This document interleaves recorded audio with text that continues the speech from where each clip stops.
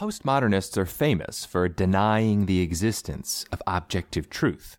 Even if their claims are paradoxical, they say things like, the truth is that there is no truth. That doesn't seem to dissuade them. So does postmodernism come with a certain type of psychology? What do you do when you encounter contradiction? Is internal inconsistency really that big a deal?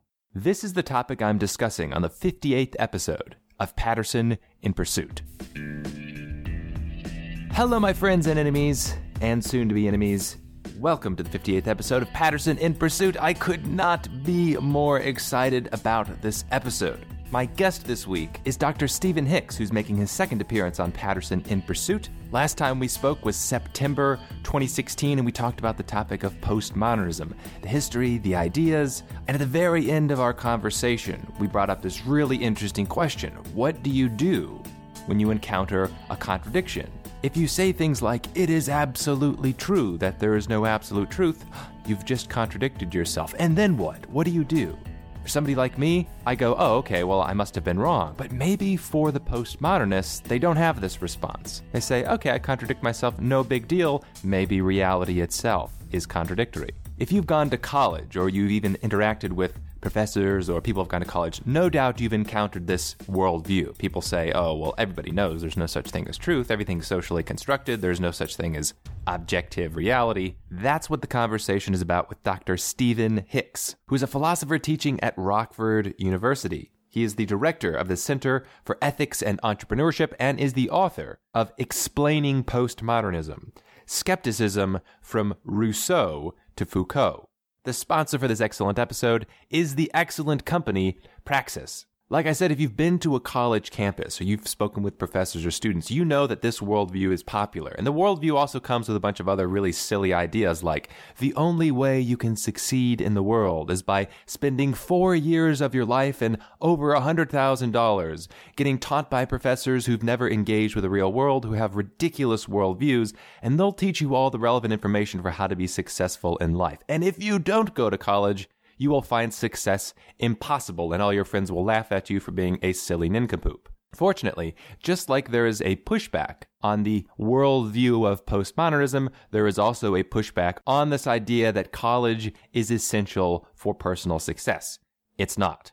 Praxis is an apprenticeship program where instead of spending $100,000 in 4 years of your life learning nonsense, you spend 3 months working through their professional boot camp where you learn real-world job skills, and then immediately you get placed for 6 months at a paid apprenticeship. This is very much a no-nonsense approach to real-world education. Check it out, steve-patterson.com/praxis, Praxis. And before we start, I do want to give just a special shout-out to all the Patreon supporters at patreon.com/stevepatterson. You guys have consistently valued the show. You value the work that I'm doing. We're constantly growing in numbers, and I deeply appreciate the support that you guys are showing. If you're listening to this and you also value the content that's being produced, head over to patreon.com/stevepatterson, and you can contribute just $1 or $2 whenever a new episode is released. Plus, you get a bunch of awesome perks. You get access to a private Facebook group. You get a free copy of both the books that I've written and every book that I'll write in the future. Check it out. All right, that's enough for me. Let's go straight to the interview. So, Dr. Stephen Hicks, thank you very much for coming back on Patterson in Pursuit. It's a pleasure to have you again on the show. For me too. The last conversation we had was about 8 months ago, and I want to pick up exactly where we left off. And my guess is that it's probably not the very last thing that you've listened to. So I'll get everybody up to speed of the conversation that we had. And I want to say, too, that last conversation we had is one of the most popular podcasts that I've released so far. Got a lot of good response. Everybody loved it. So good to hear. I've been looking forward to this follow-up for many months because we had this good conversation that was about postmodernism. And it was about the history and the ideas of postmodernism. And then we talked about this specifically, and near the end of the conversation, about how postmodernism runs into self-contradiction. It runs into paradoxes. Things like if I were to say, the truth is that there is no truth, or I know that we know nothing, or words mean nothing. All of these things are self-contradictory. And my position was, if a thinker is running into a self-contradiction, that is a demonstration that the thinker is wrong in that particular way. And if the thinker runs into a self-contradiction and is okay with the contradiction, then they demonstrate that they aren't a particularly deep thinker, and maybe that their ideas shouldn't even be respected. And you pushed back on that. You said, well, it depends on the psychology of the philosopher and the thinker. Some people react to contradictions in different ways. Let me jump in. You said two things there. I pushed back on the second one. Right. Yeah, the first one, that the person is wrong. Yeah, I agree entirely. So you need to do some work to show that and explain why that is. The second one, we can talk more about that. Yes, and we brought that up. We had this dialogue, and then we both had to go. So it was like this perfect segue where that's exactly where I want to pick up. So my claim is still, if somebody contradicts themselves and they accept the contradiction, they're probably not a deep thinker. But you disagree. Yeah, so that raises again some deep questions, right? About the status of logic. And the point I would make, start with the general claim here, is that people who are very smart and deep thinkers can, when they're thinking about human cognition, which is an extraordinarily complicated process, so to speak, logically and rationally argue themselves into various skeptical positions that they probably will find uncomfortable right along the way. But as deep, thoughtful people who engage with lots of other deep, thoughtful people, come not to see how those conclusions, so to speak, are inescapable. And one of those conclusions can be, that logic doesn't matter that much, or it matters, but there are other things also that matter. And on the basis of that, one can deeply arrive at a conclusion where, at some level, you are comfortable with living with contradiction, or living with at least logical tensions within your thought to varying degrees.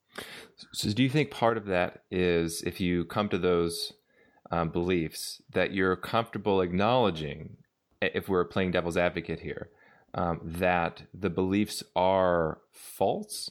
So would the people in this position be saying, yes, I contradict myself, but maybe contradictions are inescapable, and I recognize my claims are false?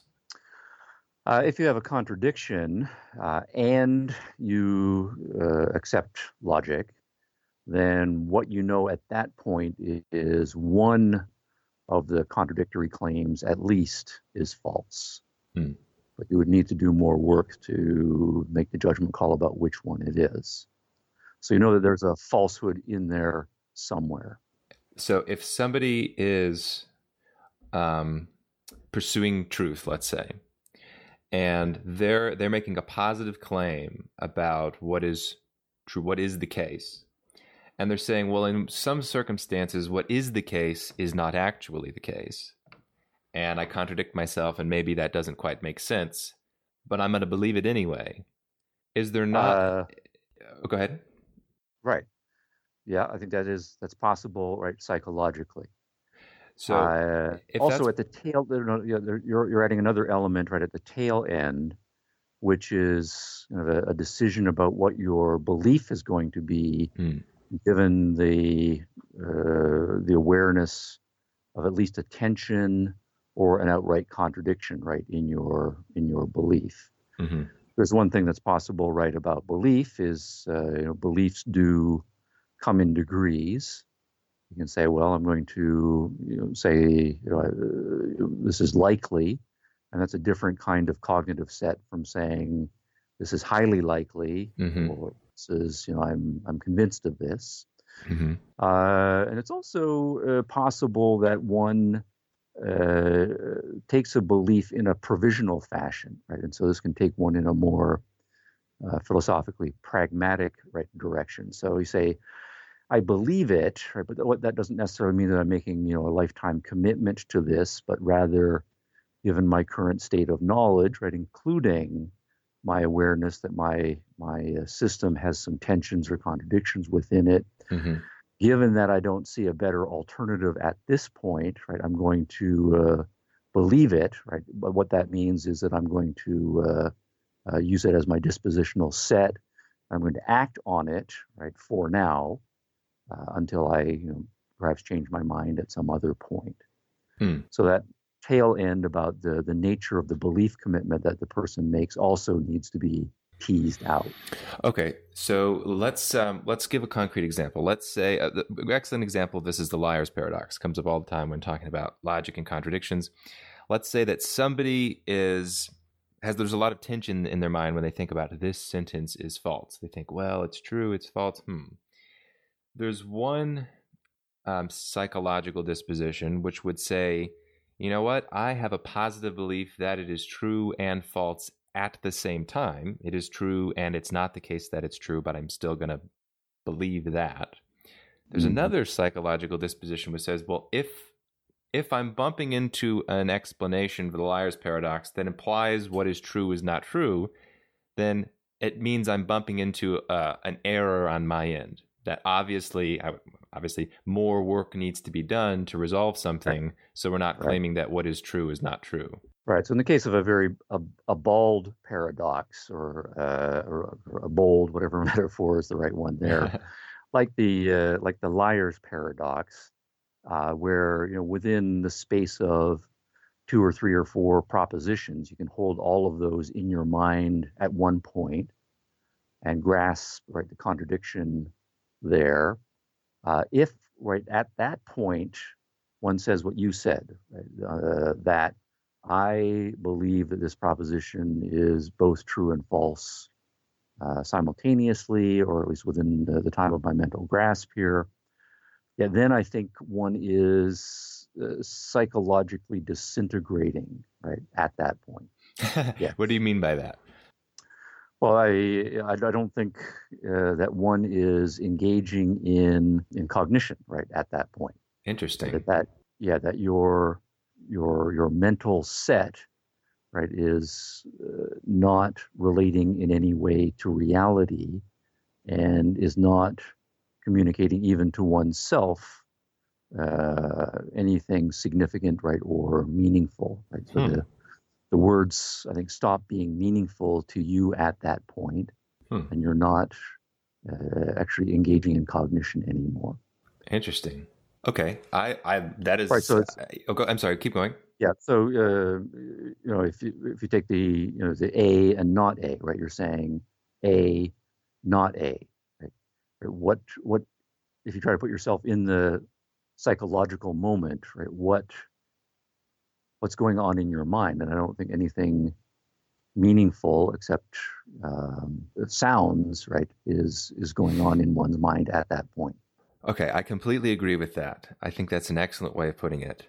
But if we take that example, though, and we say, can we conclude then that in the most extreme bald case of A and not A, then we can turn around and say it must be reflective of a lack of thinking, or maybe a lack of intellect, or there's a lack of something. In a literal sense, it's a lack of cognition. But if there's a thinker or a writer that is writing in a way in which their cognition dissolves, can't we say, well, that's obviously not a very deep thinker? In fact, that might not even be a thinker at all. I think you'd have to look at how that person got to that conclusion. People can get there shallowly. They can have a belief system that they've committed to for kind of not very intellectual reasons, right? That gives them emotional satisfaction, or they were just raised in that tradition, and so accepted a number of beliefs. And then when they start to think about it, fairly quickly realize there are some contradictions there. But because of the person's emotional commitment or kind of laziness, doesn't want to have to change their minds or do any further thinking, is willing to say, yeah, I just accept those contradictions, fine. And that's just a way of waving off the problem. If by contrast, and this would be at the other end of the spectrum, and at least I think some of the thinkers who feed into postmodernism, they can be very seriously engaged with trying to understand how the world works, how the human mind works, but run into what I would call errors, in some cases understandable errors, right, along the way.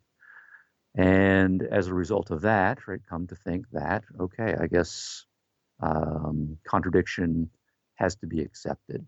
So let's, try some examples. I mean, suppose you think of cognition, right, in general, and you start to think about it and say, all right, what goes into cognition? And we say, well, there's sense perception, there's memory, there's the formation of abstract concepts, there's the integrating of concepts into propositions, and propositions then can be of some complexity as well, and there are issues of syntax and semantics that we get into. Then we get into issues of translations, right, across different languages and how different languages might be carving the world up at different places. There's the issue of how we take a number of propositions and integrate them into theories. And then there's the whole issue of how we take our theories and in sophisticated ways using mathematical tools, statistics, and complicated logical structures where we try to evaluate those theories. There's the whole realm of a fictional narrative where we take proposition and integrate those into stories. And stories, as we know, can be increasingly complex. And so you're trying to figure out all of this, right? Or you have some area of specialty, philosophy of language or scientific method or sense perception. And as we know, right, it's very easy to get a theory wrong there, to encounter various kinds of skeptical arguments that can be, initially well-intended. Here's a real problem. How do we handle this phenomena? And if one is logical and ruthlessly consistent, right, but buys into one of the skeptical arguments, then you can, of course, run into a contradiction. And I would say that person, right, who says, okay, I don't know, to take a sense perception example, take the cases of, the relativity of perception, right? I look at something and I report that it's X, and you look at something and you report that it's Y, right? Or that in some way, right, it's not X. And then we come to the conclusion, well, therefore, perception is, right, subjective. And if perception is subjective, but our abstract concepts are based on our perceptions, then conception itself, right, comes to be, right, subjective. And so we're not then in a position of saying, if you're saying that it's A and I'm saying that it's not A, that there's any way that we can decide who's right and who's wrong. Maybe we would just have to say it's A for you and it's not, actually it was A for me and not A for you. And you can see, right, someone studying the arguments and studying the phenomena and coming to that right conclusion. And that's not a shallow person. That's not a person who's motivated by emotionalism or a kind of laziness. Instead, this is a smart, literate, hardworking person who has incorporated some errors that have led to a conclusion that takes some sort of contradiction as built into our circumstances. Well, I think there's that in that circumstance that we can make sense of those claims without logical contradiction. So it seems like to me, I've been called both kind of like a dogmatic foundationalist, but I've also been called a radical skeptic. In terms of my metaphysics, I do have a radically skeptical perspective throughout my philosophy, but especially in metaphysics, where I'm not certain of the existence of things outside of my mind. I have a positive belief that they exist, but I am very much persuaded by similar skeptical arguments that you've mentioned. But there's a very bright line between propositions about sense perception and the reliability of sense perception and the existence of actual logical contradiction in the world. So, right. So the point of the analysis I'm making, right, I'm not talking about your views right in particular, but if you have someone whose views are different from yours, who says there's not a bright line between where we get our logic from and where we get our sense perception from, that our logic needs to be based on our perceptual awareness of the world, right, that person, right, would then come to believe that his analysis of sense perception gives rise to contradiction. But couldn't we also say that person also demonstrates that they haven't meditated very deeply on the nature of logic and why it's prior to sense perception? Well, what we would need to do is then look at that person, right? How many articles did he or she read, right? And you'd have to do a personal, right, biographical study. But I don't think ahead of time or in any a priori way that you can say, right, here's a physician who reaches a conclusion that includes some comfort with logical contradiction and say, oh, that person just hasn't done his homework. Well, what about something like the existence of Santa Claus? If somebody has on their own, they've read books, maybe they're very articulate, and they've concluded, yeah, I believe in Santa Claus. Wouldn't you say, okay, well, that person demonstrates by the elementary error in their belief system that they've thought a lot about it, but they're not deep thinkers. They're not clear thinkers. Right.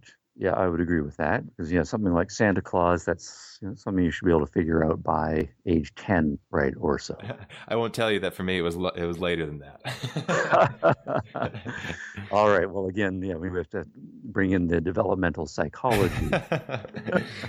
But you're making an exception. So you would say there is more reasonable to believe in the existence of actual logical contradictions like A and not A than it is to believe in the existence of Santa Claus. I think it is possible for reasonable people to reason themselves into unreasonable positions, and then conclude they're positive. But everybody can do that, and that's part of the nature of learning about the inconsistency in your own beliefs and then changing your beliefs because you've discovered them to be inconsistent. But to discover an inconsistency in your beliefs and say, oh, well, I'm not going to change that. I've discovered a logical inconsistency and that just must be the way it is, strikes me as somebody discovering that Santa, that actually their parents are going down in the morning and placing the gifts there and going, okay, well, I still believe in Santa Claus anyway. All right. So in that case, you've got direct, empirical evidence available to you. If at that point you want to resist the direct empirical evidence and go with a continued belief in Santa Claus because it gives you emotional comfort, or fulfills the kind of fantasy that you have, right? That person is acting irrationally. I grant you that. But I think that is many degrees of difference from a person who does a sophisticated study of cognition and reaches some skeptical conclusions there, and then decides that because he or she has tried really hard to resolve the problems, that they are unsolvable and you just have to live with contradiction at some point. And to live with contradiction, that can mean a lot of different things. Let's try another example. Suppose we start not from an empiricist approach where we say we observe the world with sense perception, and on the basis of our sense perception, we derive concepts, and then as we increasingly become abstract with our concepts, we are formulating logical concepts and logical principles. But because I've got a relativistic or subjectivistic view of sense perception, I see that as infecting, so to speak, the whole chain, right, all the way up. So if there are inconsistencies and tensions and perhaps contradictions in how we perceive the world, that those are going to infect whatever abstractions, including logical abstractions that are based on that. Suppose instead we try to go at logic right from the rationalist right perspective, and we say, no, logic is not based on an empirical right awareness of the world. Instead, logic is something pure, or perhaps logic is something a priori that may be built into the structure of the mind, right? Are certain right, inflexible ways of categorizing the world, and logic is that way. And so, in an a priori way, right, completely independently of any empirical input, there are certain formal abstract principles that we right must believe. Okay. Okay. So then, at that point, you say, okay, I'm committed to logic. And I love the beauty and the elegance and the power, right, of logic. And I think it's inappropriate, right, on emotionalist grounds to let logical contradictions, right, or an awareness of some sort of tension in one's thinking just be ignored because you don't want to attend to it. So suppose you take that approach to logic, right? You are, broadly Platonic or broadly pushing it further back, Parmenidean, or coming into contemporary times, more Kantian or G.H. Hardy-like, right, in one's thinking about logic and so forth.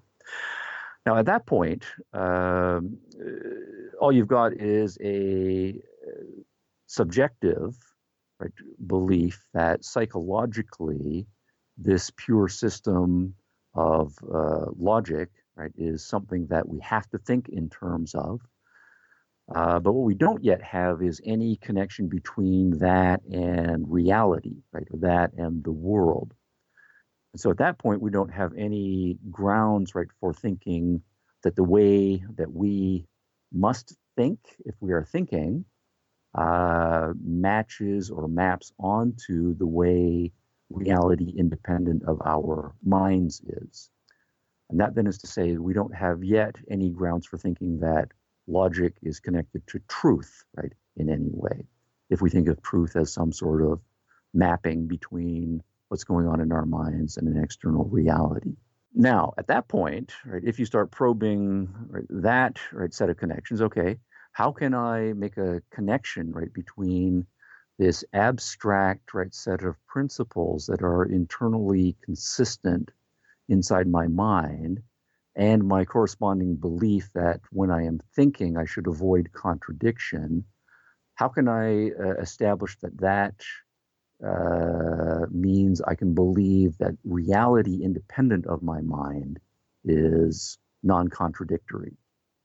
And that's a very hard project, and I think most, takes us back to the postmodernists that we talked about last time, right? Most right, of the epistemological story after Kant is reaching the conclusion that if you start in a pure a priori way, there is in fact no way to get to an independent world, that one ends up trapped in a kind of subjectivity. And then it becomes merely a choice, whether one believes that external reality is in fact logical and non-contradictory, or that external reality is perhaps contradictory. That's an excellent way of framing the discussion. And this is literally the point of my first book on philosophy, Square One, The Foundations of Knowledge. And the way that I would answer that is to say, the way you make the connection between the mind and the world, the way you recognize that the world must be logical, is by understanding that logic and existence are inseparable, for the following reason: that any type of existence is exactly the way that it is, which means that it must not be the way that it is not. And that's not a claim just about the contents of my mind. That's a claim about anything which meets the criteria of existing. Mental, physical, abstract, all of it. That is a universally true claim. A kind of argument first enunciated by Parmenides, right, who sometimes credited for being a founder of logic. Okay. So then you build logicality, so to speak, into the concept of existence, or starting from your first-person psychological perspective, you unpack the concept of existence and see that it has to have a certain kind of identity, and that identity is captured in the law of identity, which is a logical principle, and out of that, as a corollary, you get non-contradiction. Right. And all that's fine, but the standard skeptical response to that then is just to say, well, all you have shown is that it's impossible for you, right, to think of existence as not being logical. And you haven't yet shown that it's anything other than this is how your mind has to work.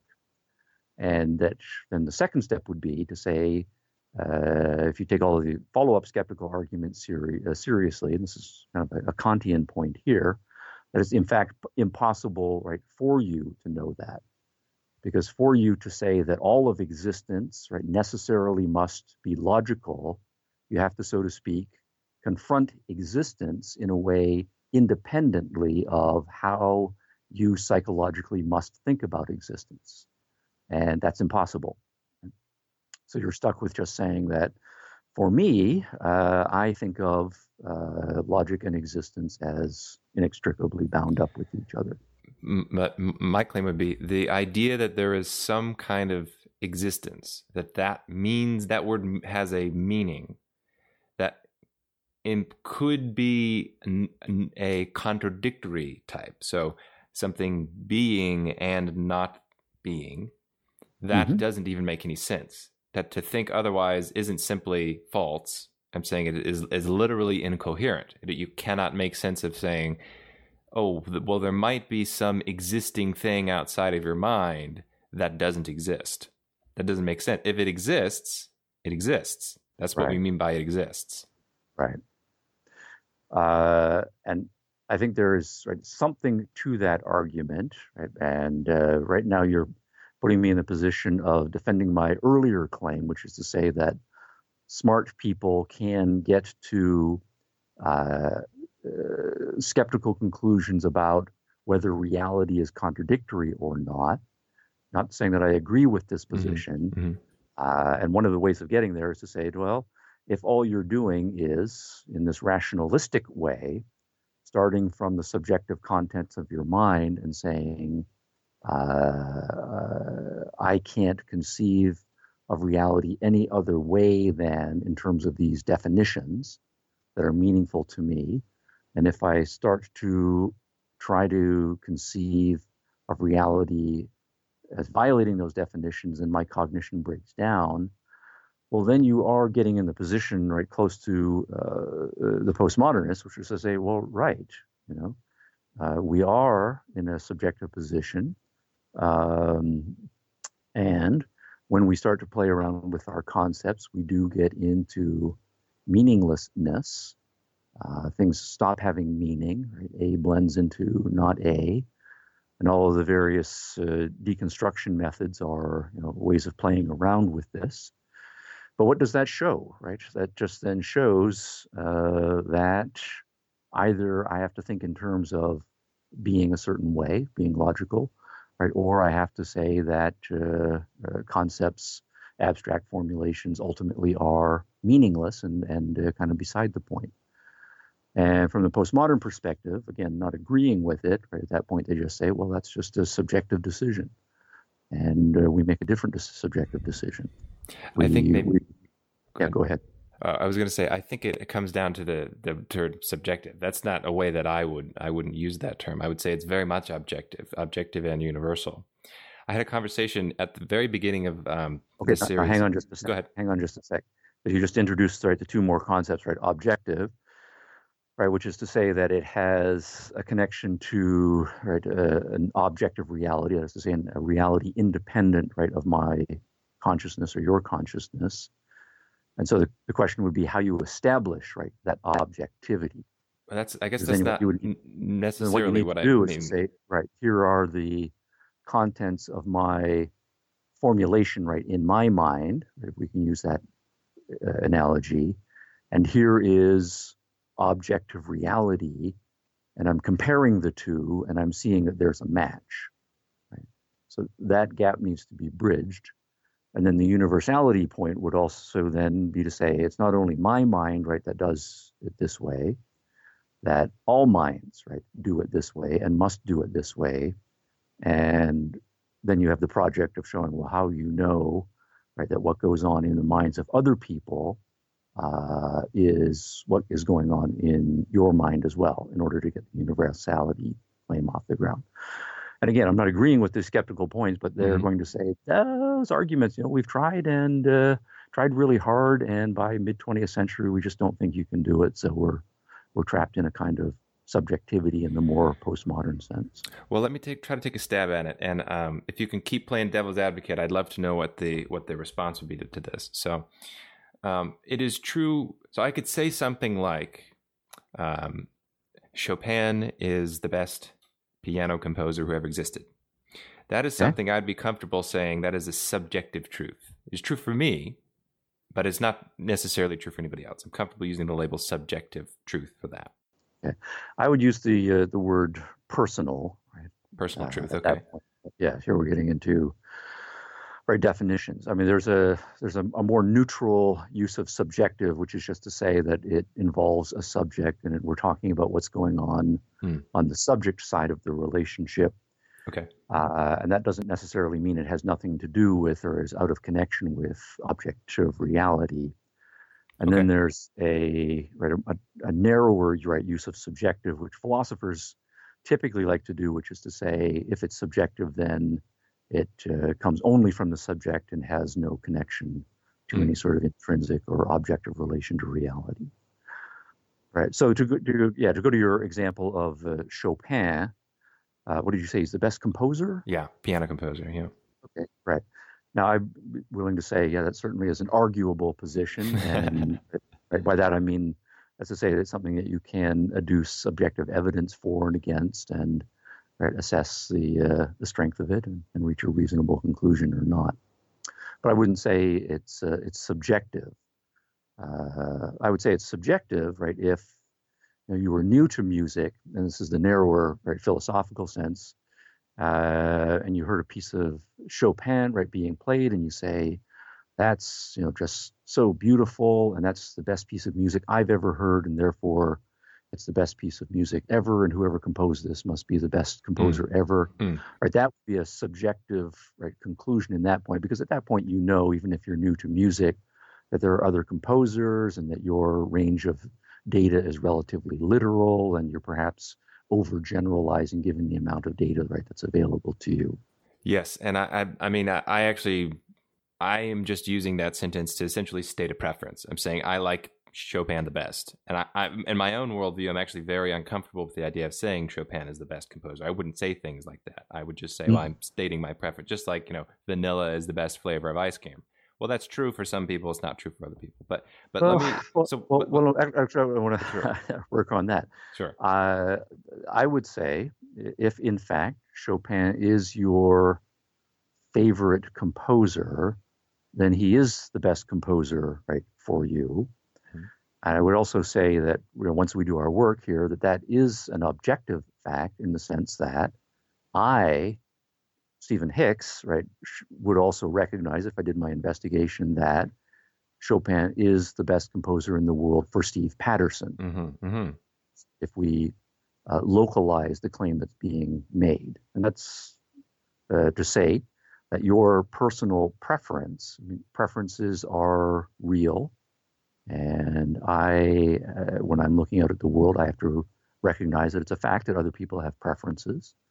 And if I were to say, no, in fact, Chopin is not Steve Patterson's best composer, then I would be wrong. I would be objectively wrong about that. Yes, that's exactly where I was going. I have a term that I do that I call the objectivity of subjectivity, where then I would do that and say, well, sure. I can say something like, vanilla is the best flavor of ice cream, but I can also say it is the case that what exists in the world is at least one evaluation of vanilla as the best flavor of ice cream. That's something that I'm saying bridges the gap between subjective and objective, or even in the state where you can state preferences in the contents of your mind, you can still state them from an objective standpoint. There is the feeling there is sensory experiences going on in the world is an objective claim that I seem to know to be true. Right. Yes, that's right. Human beings are a part of the world, and everything that goes on inside of them, right, psychologically and also biologically, that's part of the world, including their preferences, right, for ice cream. Mm-hmm. So the way to deal with that kind of subjectivity is to make sure that you're formulating the proposition exactly. Mm-hmm. So it's Steve Patterson, right, who is saying, I prefer ice cream to all others. So it's a claim that is localized to you. So you end up with, as an implication of that, right, I can say strawberry, right, ice cream is the best ice cream in the world, but what that means is for Stephen Hicks, right, strawberry is the best ice cream in the world. And that also is true, right, it's objectively true. And you should recognize that, right, if in fact, right, it is true. No, I think Stephen Hicks is objectively wrong, actually, with that one. But then also we get into lots of relativity issues because on other weeks I might say no it's butter pecan that's the best ice cream in the world. Right, then you would be more wrong with that one. But so how in the devil's advocate, I know this isn't your position, but in the postmodern perspective, what we've just done, I like the term the objectivity of subjectivity. That's just the way that I've been putting it. What is the response to that? Okay. So now you're asking me to put my devil's advocate, right, hat back on. Yeah. I think all of those points about subjectivity, they would already have nested them within a broader framework that divorces rather the subjective, right, from the objective. So once you start talking about things being relative, if you're coming from a perspective that says objectivity requires universality to be built into it, if that's your assumption, then relativity of any sort is already undermining, right, objectivity.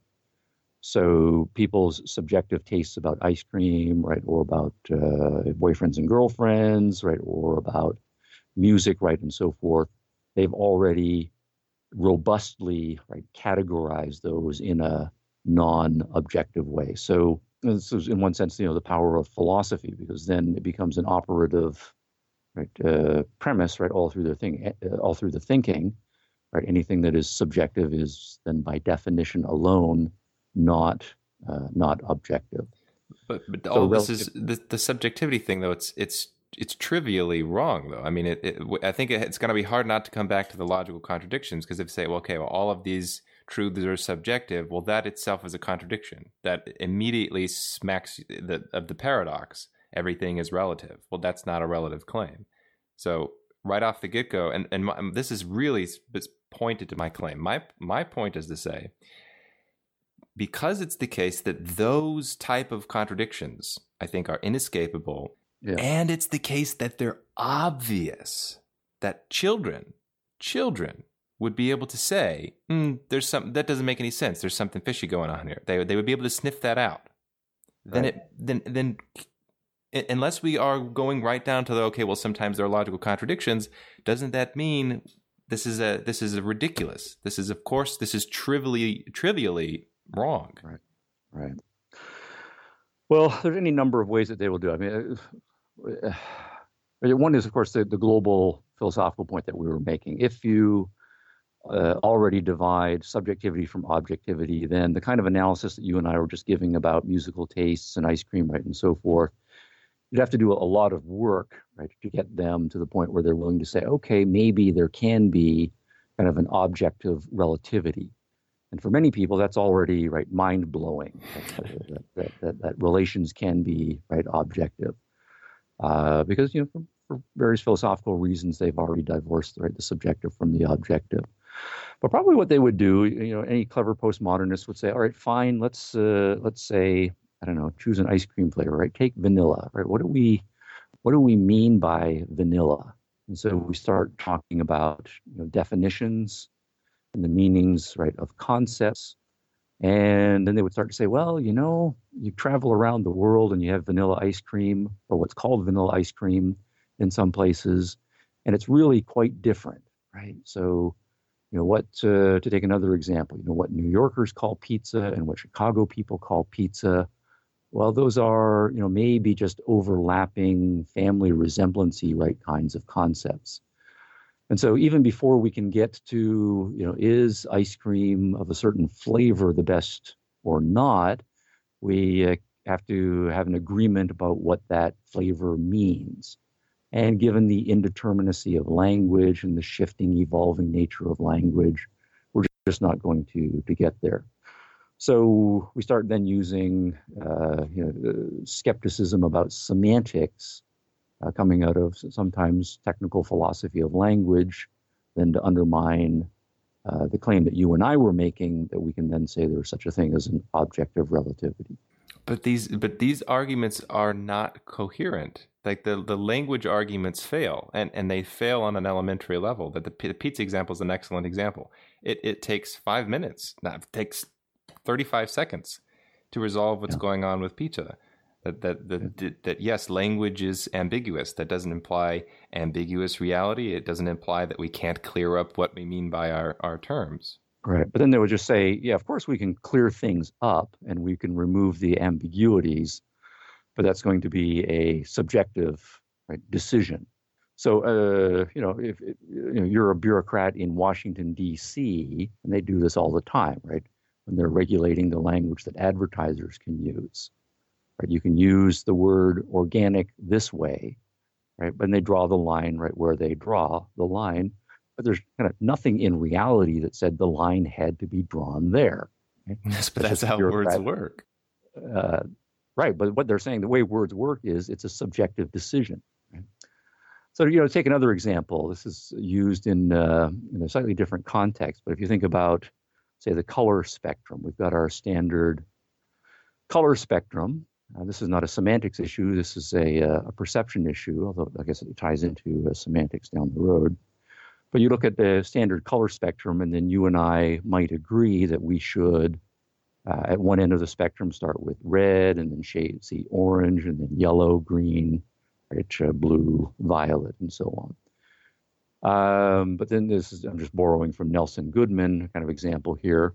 That is to say, we're drawing a line between blue and green. And we're saying everything to, say, the left of this line is going to be green. Everything to the right of that line is going to be blue. Goodman's point was to say, well, why did you not, shift the line a little bit to the left and a little bit to the right and call that overlap area between blue and green a different word, bleen. Mm-hmm. So you just blend blue and green. And that would have been fine, right? Or you could have called it grew, right? Mm-hmm. Blending the blue and the green. So yes, we have this word blue and we have this word green, and they do pick out parts of the color spectrum, and we've removed the ambiguity, right, by even perhaps very precisely, right, defining where we're going to do so. But that's just a subjective decision, because you could have carved up the color spectrum in different places, be using different words, and not be using the word blue or the word green at all. So you just get into, the semantic indeterminacy, and then the more sophisticated skeptical people coming out of language will then just push on to that. Well, let me just take a very quick stab at that. Sure. And my attempt at taking a stab at this is to try to demonstrate, I think we can do this in 30 seconds. On the color spectrum, there are all kinds of different colors. Each point in the color spectrum is individual and unique. It is whatever it is, and it will be slightly different from the position right next to it. If we're going to be super precise, every single tiny gradation of color would get another name. It is another type of thing. It is another, and in this case, I would say we're actually describing phenomena in our conscious mind when we're talking about colors. But regardless, whatever colors are, each gradation is itself a unique thing. And all language is doing is just saying, okay, well, I'm me individually going to group on top of the individual smaller colors, the green 1, green 2, green 3, green 4, I'm just going to call all these green. And sure, if you agree with where I've put up those arbitrary boundaries, then we can have effective communication. Okay, then question. So then we have a hypothetical. Here I am again wearing my devil's advocate skeptical hat. You say, if I agree, well, what if I don't agree? What if I then say, we'd be using language different. Okay, yeah. Okay, and what's wrong with that? If our point is to have effective communication, then okay, well, what if I don't want to have effective communication? But then, what if I just want to beat you up, right, or ignore you? Well, then we're not participating in any kind of rational understanding of the world. It doesn't imply the world isn't the way that it is. It just means you don't want to talk to me. Well, then we've gone in a circle, right? Because then we're saying the commitment to rationality, right, is I'm then saying in the devil's advocate position, right, based on a subjective commitment. There are certain goals or values that you would like to achieve. But maybe other people don't have those goals or values. Well, then, so let me ask your devil's advocate here: would the person so then what we're saying is, right, in order to solve the problem of semantic ambiguity, right, their argument is going to be, yeah, but that is already to presuppose a subjective value judgment. Okay, so would the skeptic agree with this? If I were to say that we might actually find agreement between your devil's advocate and my position and maybe your position, that if you're willing to abandon rationality, making sense, trying to explain the world, and effectively communicating with anybody, then I grant you can refuse to communicate. I'll grant that, and they would agree with that. You think? Sure. Yeah. But that doesn't this is great, and then I would turn around and say, therefore, you have demonstrated, this devil's advocate has demonstrated, that person is not a serious thinker because they've just abandoned rationality explicitly. Yes, and at that point, though, the question is how they got there. Right? If they got there through long theorizing and sophisticated study, as some people do, then the person is, yes, abandoning rationality, but they're not doing it in a shallow way. There is the old cliche, right, that philosophy is a self-destructive enterprise because it's so complicated, and the more you think about it, the more you ending up in paradox, right, or more questions that you come to think that just can't be answered. So what we're doing then is just coming back to the initial point of the conversation is, I don't agree, right, as you don't agree, right, with the people who ultimately want to abandon rationality, right? We reach a decision point where we say, here's a contradiction or a tension in my theory. That means something has gone wrong, and I need to continue to do the hard work of trying to find out where in my 300-step chain of reasoning I made a mistake, right? Or do we want to say, as some people do, well, it's pointless, right? We're never going to do this. So how I live my life, it's not going to be primarily by the guidance of philosophy understood as the rational, right, pursuit of truth. Mm-hmm. So we see, for example, someone like David Hume, who you can't call him a shallow person, who thought deeply, right, and read widely. And right, the conclusion at one of his works is to say, after he's reached skeptical conclusion after skeptical conclusion, he's looked at these metaphysical issues, these value issues, these epistemological issues, is just to say, well, everywhere I turn, right, philosophy leads me to a dead end.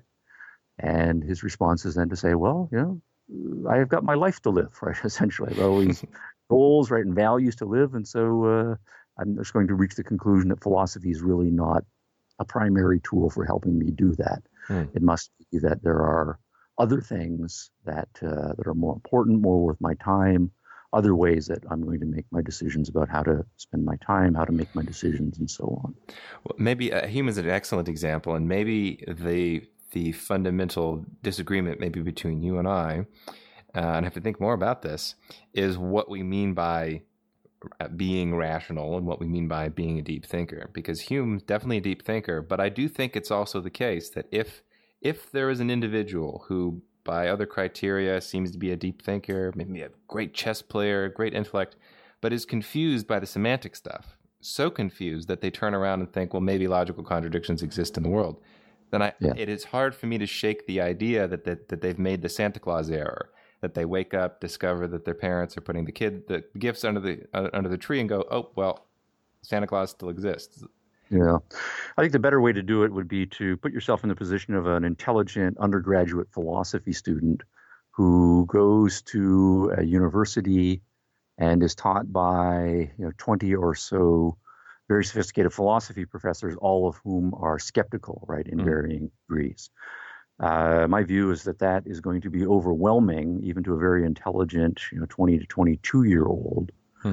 And by the time he or she has got through his 4 years of university, has heard 60 sophisticated skeptical arguments. If the education has been one-sided, then that person hasn't heard the other side of the argument. And so when that person sits down to talk with you, another intelligent person who's got more optimistic conclusions and beliefs about objectivity, rationality, and so on,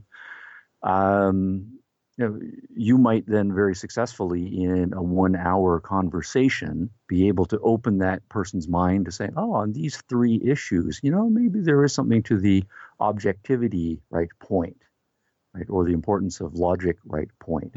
But still, right, in that person's mind are the other 57 skeptical arguments. You haven't addressed those yet. And so the conversation ends, you guys go about your merry ways, and that person then is still then 94% a skeptic, but open to the possibility of objectivity in a certain way. And I don't think that's a shallow person. I think that's a person, right, who's tried very hard. And my point only is that's a possibility, and I think it's a possibility because I meet them a lot in my line of work. Well, that's a perfect note to end on. This has been just a fantastic conversation. Thanks again so much for sitting down and talking with me. My pleasure, Steve. All good stuff. All right, all the best to you and your show. All right, that was my conversation with Dr. Stephen Hicks of Rockford University. I know you guys enjoyed it. So much more to say on this topic. It's such a hot-button issue, and it's so relevant and so fundamental. Questions about the existence of objective truth, objective reality, and our access to it are fundamental to your worldview, whether you like it or not. And more often than not, these ideas get coupled with political beliefs. If reasoning is actually ineffectual and we can't get access to objective truth, well then politics isn't really about principles. Politics is about power. It's about group identity. Not surprisingly, I think this worldview has been most popular with those on the left. It also immediately affects your position on social issues. Another hot topic is the transgenderism debate, and your perspective on the fundamentals of philosophy about objective truth, identity, and how we know it is going to affect how you answer the question, what is the metaphysical status of a transgender person? Is it their biology? Is it their mindset? Is it how they self-identify? Can they identify themselves in a way that they aren't? Can you be wrong about your self-identity? All of these are, as far as I can tell, pure philosophy. But that's enough for me for now. Lots more to say on the issue. I'll talk to you guys next week.